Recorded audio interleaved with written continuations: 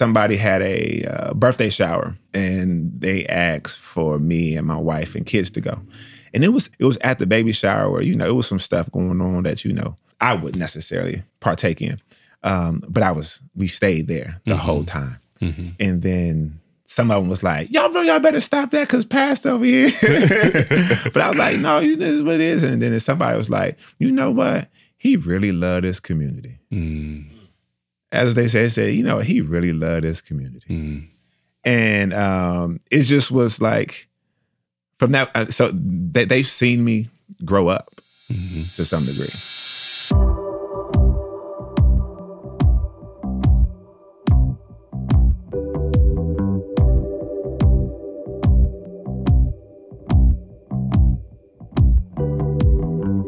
On this episode of Around the Block, I get the opportunity to talk with one of my favorite pastors and people, Jeremy McClain.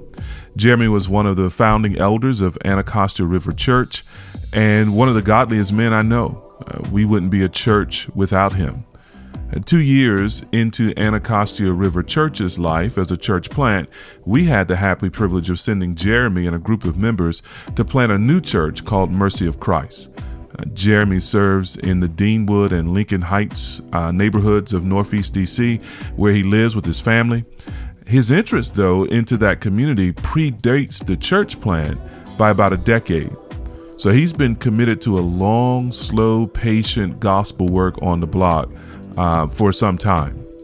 And one question we have to answer if we are church planters or pastors coming to a new call is this: how will we enter the community? How will we get established there as an acceptable part of the community? Now, no one has taught me more about entering and loving a community than Jeremy. In this episode, we talk about what it means to enter a neighborhood and become what he calls an acceptable outsider. And for Jeremy, an acceptable outsider is thought of as loving and befriending the neighborhood until the neighborhood not only welcomes you, but loves and cares for you in return. Becoming acceptable outsiders is vital for planting and growing the kinds of churches we dream about in the Creek Collective. So pull up and enjoy the conversation with us.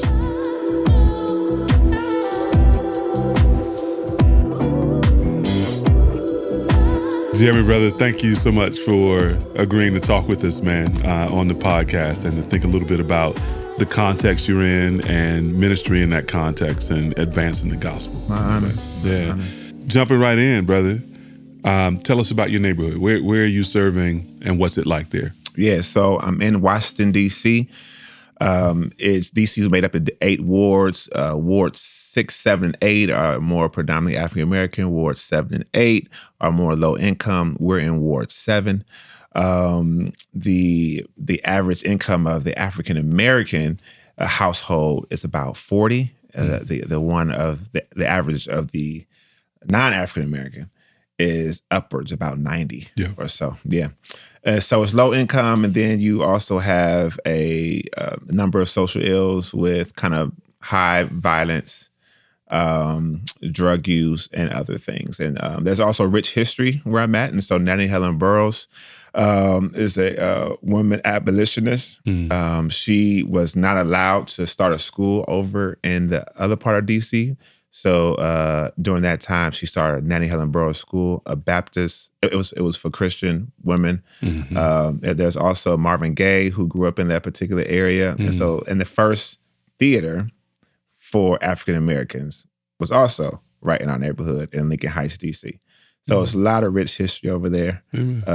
Wonderful neighborhood to be a part of. That's what's up. I didn't know the theater bit. Yeah, I knew Marvin Gaye and Nanny Helen Burroughs, and she was tough, man. Yeah. She was tough. So knew that history. And this section of the city, so you bragging on Ward 7, I got, Ward 8. We got to talk about Frederick Douglass and all of them. So this section of the city, east of the Anacostia River, is really rich in terms of the legacy of African Americans and things of that sort. Absolutely. In the city. And that sort of brings me to a question then. So talk with us about your neighborhood beneath the stats, right? So it's easy to talk about our neighborhoods in terms of what comes to mind for most people when you think about the struggles, right? The poverty or the crime, things of that sort. But that ain't everywhere. That ain't all. right? So talk with me about other sort of beautiful things that you encounter and see in our neighborhoods. Yeah. So in my neighborhood where I'm in, Lincoln Heights, I mean, it was got strong loyalty. And so there's families pretty much. It seemed like everybody knows each other, grew up with each other, or connected with each other in some particular way.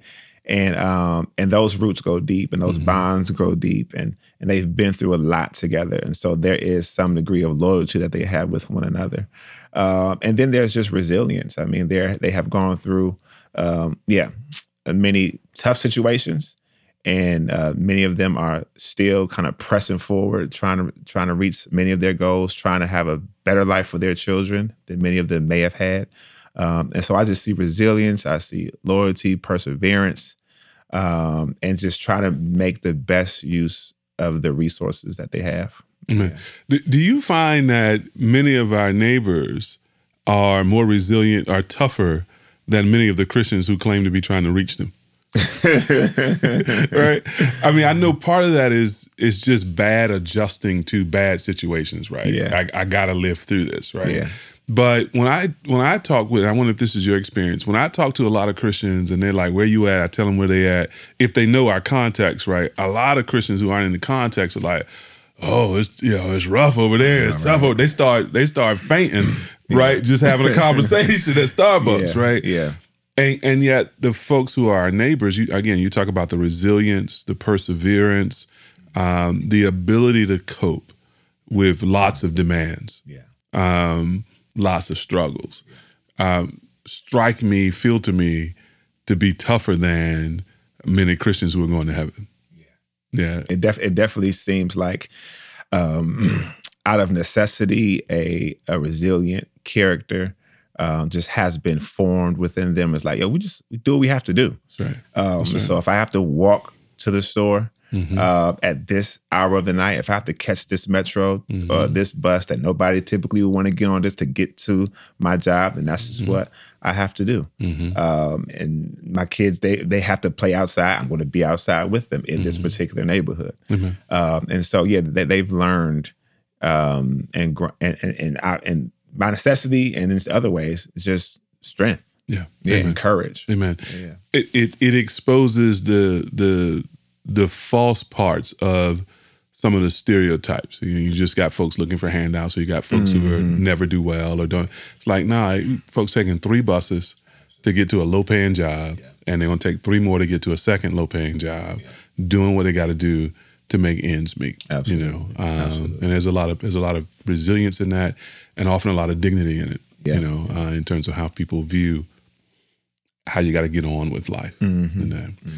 So tell us a little bit then about how you came into this community. How'd you wind up in Lincoln Heights and Deanwood?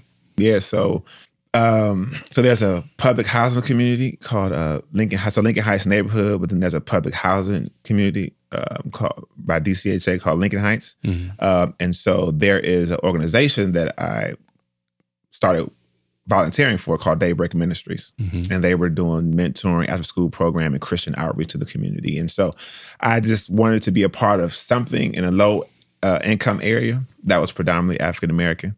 And so I was looking for a place to volunteer. They had a place open to volunteer. I asked, did you all just do handouts? Did you also preach the gospel? They said, we do both. I said, I'm going with you. Okay. And so I started volunteering, became an intern, and that's kind of how I came to know most of the families and most of the children and some of the community leaders in that neighborhood. And so I got there in about 2009 and I have been there for the most part since. Praise God. You're still leading that organization. Yeah.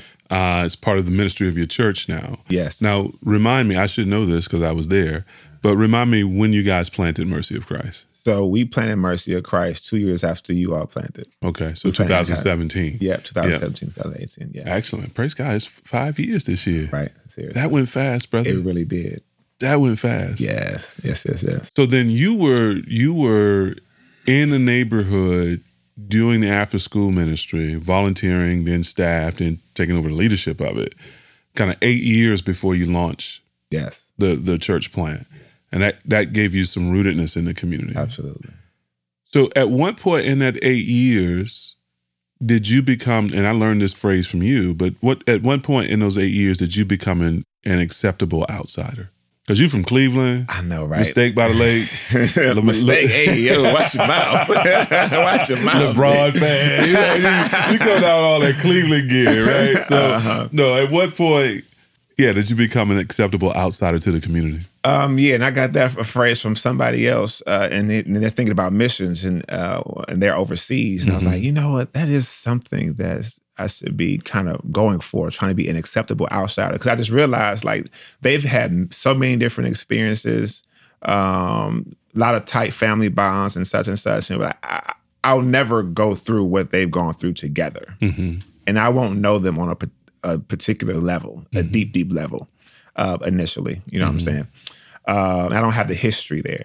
And so, but I said, but I can be an acceptable outsider. And so basically, I mean, I don't know when it clicked, but I mean, I was just on the basketball court at all times of night. And they would be like, yo, why you over here this late? It's after hours. Yeah, it's after hours. You're supposed to clock out right now. Why you sit over here? Volunteer. Right.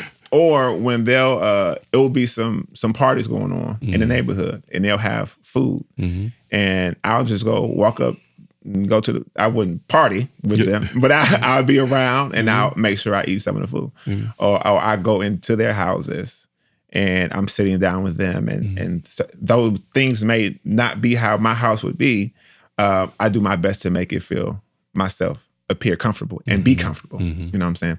And so, and I just remember at one point somebody had a birthday shower, and they asked for me and my wife and kids to go. And it was at the baby shower where, it was some stuff going on that, I wouldn't necessarily partake in. But we stayed there the whole time. And then some of them was like, y'all better stop that because Pastor over here. But I was like, no, this is what it is. And then somebody was like, you know what? He really loved this community. As they said, he really loved this community. And it just was like, from that, so they've seen me grow up. To some degree. Because you're a young man just out of college when you started volunteering. Just out of college, yes. Yep. They've seen me get married. They've come to my wedding. Some of them come to my wedding. I've been at their baby showers. I've seen their kids grow up. They see my flaws, so they know Mr. Jeremy got a horrible memory. And I lose everything. We all know that. Right, I lose everything. And so they know that I accept them, and they've come to accept me, and then we accept one another. And they also know where I stand on certain things as well. But even though I stand on certain places with certain convictions, I still am around there. You know what I'm saying? And I try, and I do my best for it not to faze me. Amen. Amen. So in that sort of notion of acceptable outsider, I'm hearing a number of things. And the first part of what you said, I think, is particularly important, and I wouldn't want people to miss. When you talk about basically you're in the park after hours, you're rolling up, crashing cookouts, you're sitting in homes, places often that outsiders don't even get to come into. Right. But you're there also doing two things: being comfortable yourself and accepting them. Right. That in some ways is the pathway to your being acceptable in that way. And so kind of in that sense, living on their terms. Living on their terms, And those becoming your terms. Those becoming part of your life. Exactly. Becoming all things to all people. That's right. Amen. And I try to make sure, and even by the way I live, I just try to make it clear, like, I am an ambassador of the gospel of Jesus Christ, and I am trying to also serve in so many other ways with education and other outreach. But I'm not coming here as a service provider. Amen. And I want to appear and make myself more than a service provider. So pull out that distinction, because you're sitting in a baby shower and someone says he really loves the community. Is that the first time you realized you love the community? No, so you knew you had sort of fallen in love with the community prior to then, but now the community is seeing that. Mm-hmm. And you're seeing that as something different than being a service provider. Right. So unpack that. What's the difference in your mind? Yeah. Because I agree. I think they're miles apart, but yeah. I mean, so the service provider, their relationship is only based upon the goods they provide and whether upon the other person receives the goods or not. You know what I mean? So that's what a service provider is. And they care about the person, but they more care about the particular result or task they're trying to complete. You know what I'm saying? Yeah. Whereas the person who is trying to be more than a service provider, but a friend, just sticks close and just cares about them. So even yesterday, last week, I was having breakfast with somebody from the community, and she was talking about her social worker, and she was thankful for her social worker, but she also had some complaints. And one of the complaints said, "My social worker, all she do is she just called me and asked me, did I make my meetings? And once she asked me to make my meetings, if I say yes or no, she said, that's it. And then she goes. She doesn't have a conversation with me about anything else. This is what she told me. Wow. Right. While I'm sitting in Denny's. Wow. Just having a meal. Wow. Talking with one another. Laughing with one another. At Denny's. A place where many people go in the community. You know what I'm saying? And so, just trying to more so be a friend.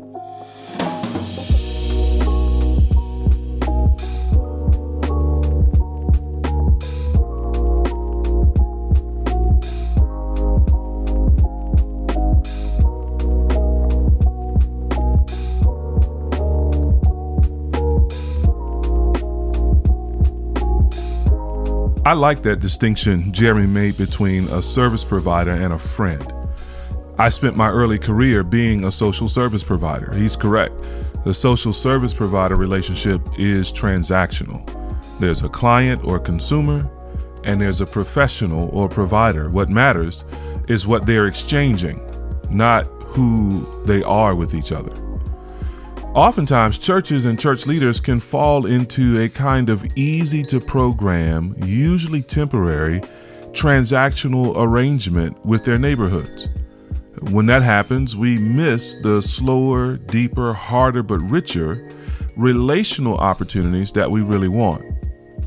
But when friendship becomes the goal, we not only find ourselves caring for others, but being cared for as well. It becomes a two-way street of mutual belonging and care.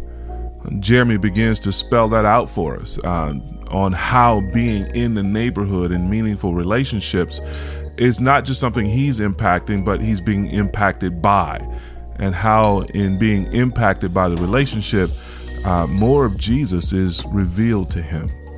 Listen in.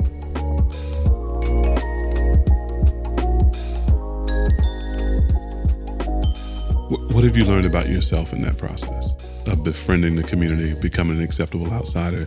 What's the Lord done in your own heart? Because again, I think the temptation would be to say, or if we wouldn't say this, to slip into thinking this at least, that I'm here to serve these folk, right? I'm here to bring something, the gospel, but I'm not necessarily here to get something. I'm here to change something, the community, but I'm not necessarily here to be changed.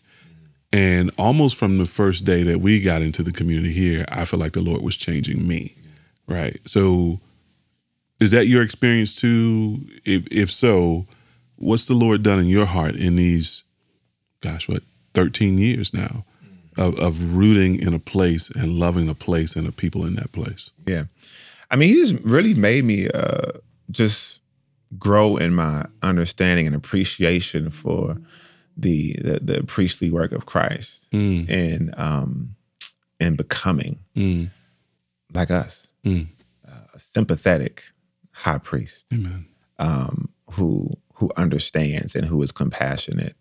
And I have come to appreciate that more, and also just want to come. I realized that area of my life needs to grow more.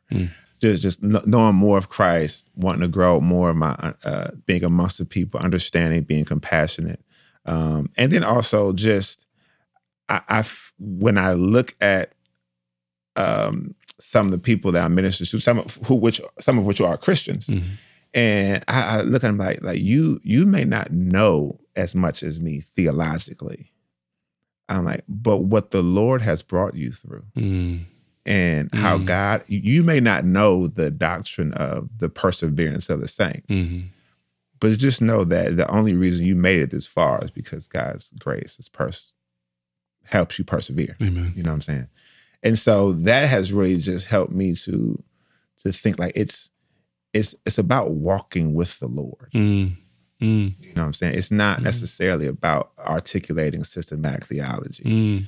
And some of the residents who are Christians who have gone through much have been walking with the Lord, and He has been holding them. Amen. And so I'm just glad to be able to participate and learn from that. Amen. Yeah.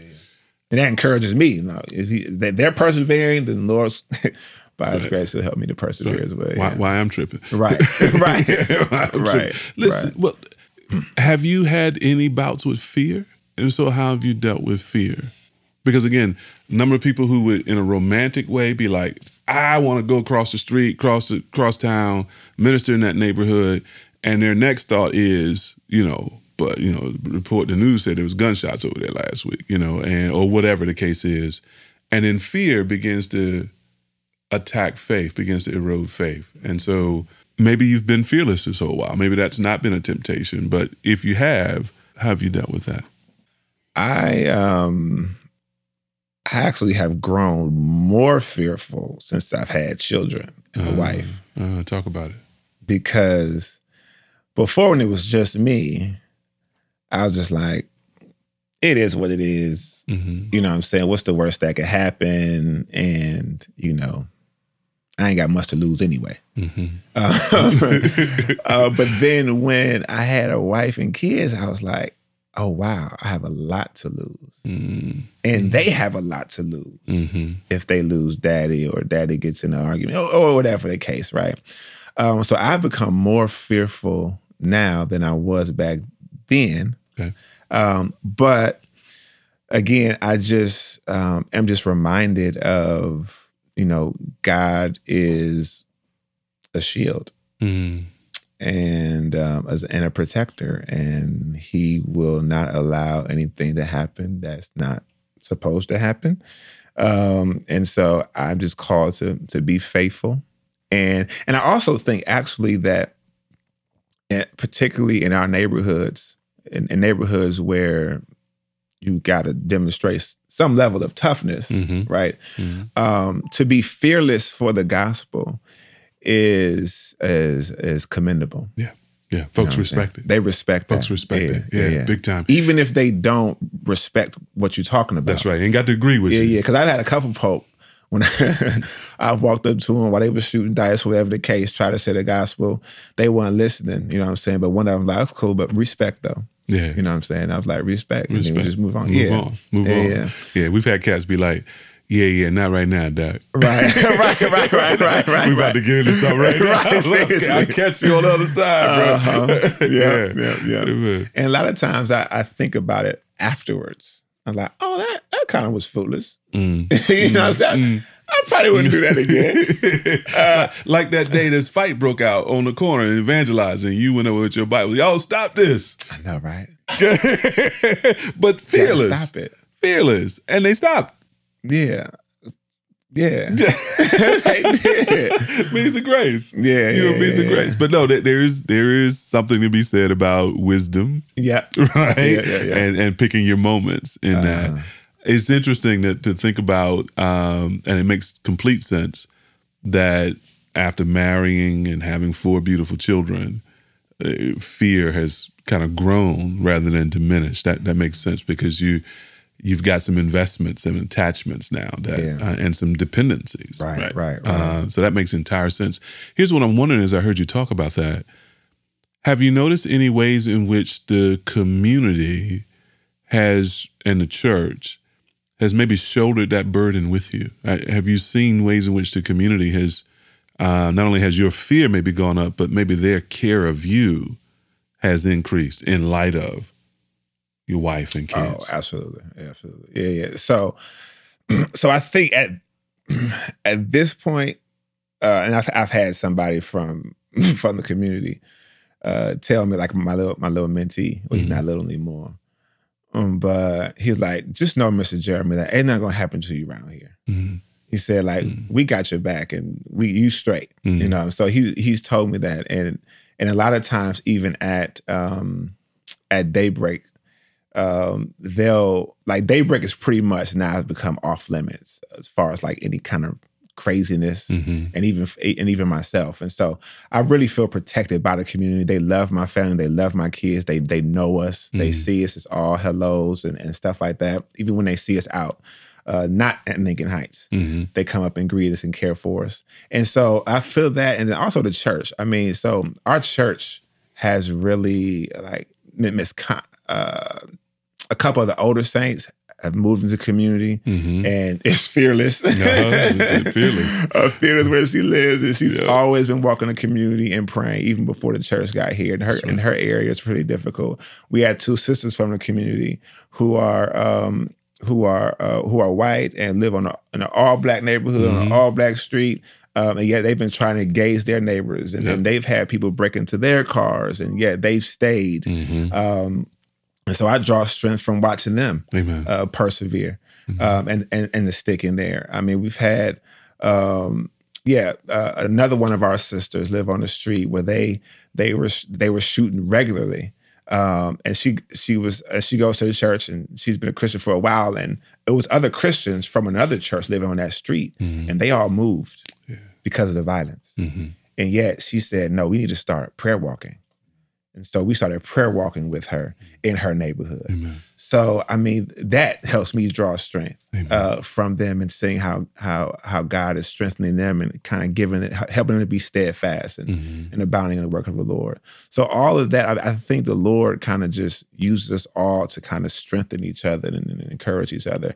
And I mean, I just want to make it clear, like, yes, I do get fearful. I mean, even a few years back when I didn't have kids, I was definitely had times when I was afraid.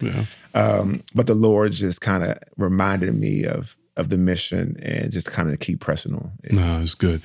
Yeah, man. I think part of what I love about what you're saying is you're helping us maybe realize again, we're not heroes, right? And we don't need to be superheroes, and we're not trying to do this work in that kind of with a cape on, right?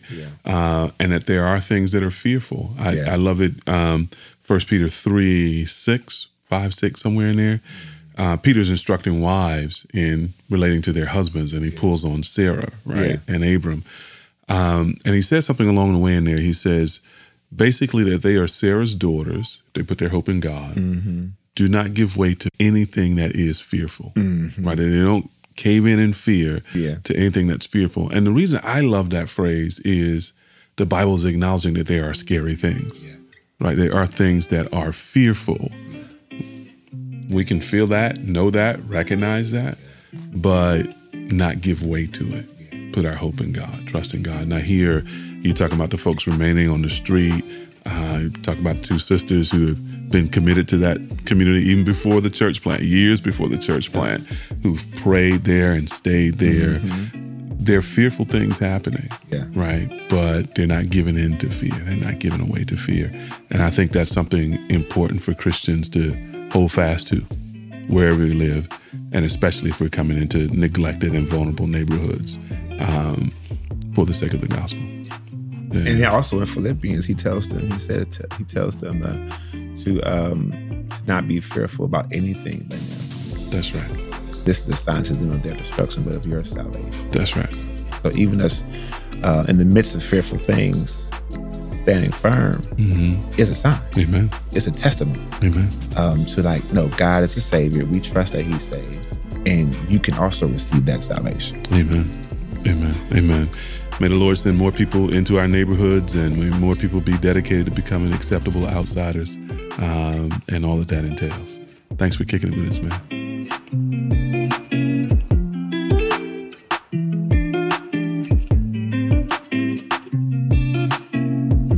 I thoroughly enjoyed this conversation with my brother and fellow pastor and fellow Creek Collective board member, Jeremy McClain. He's such a wonderful example of humbly enduring fear and hardship in order to love others.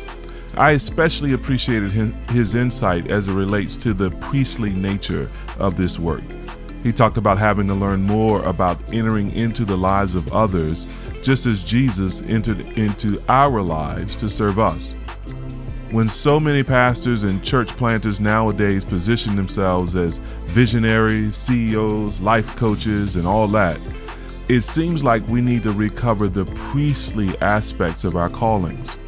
It seems like it would be good for us to meditate at length on the truest of all acceptable outsiders, the one who set aside glory to inhabit our flesh in a hostile world in order to redeem us. May we set aside or press through fear, and may we set aside and press through vainglory in order to enter more fully into the lives of our neighborhoods with the hope of Jesus. May God give us grace to do that.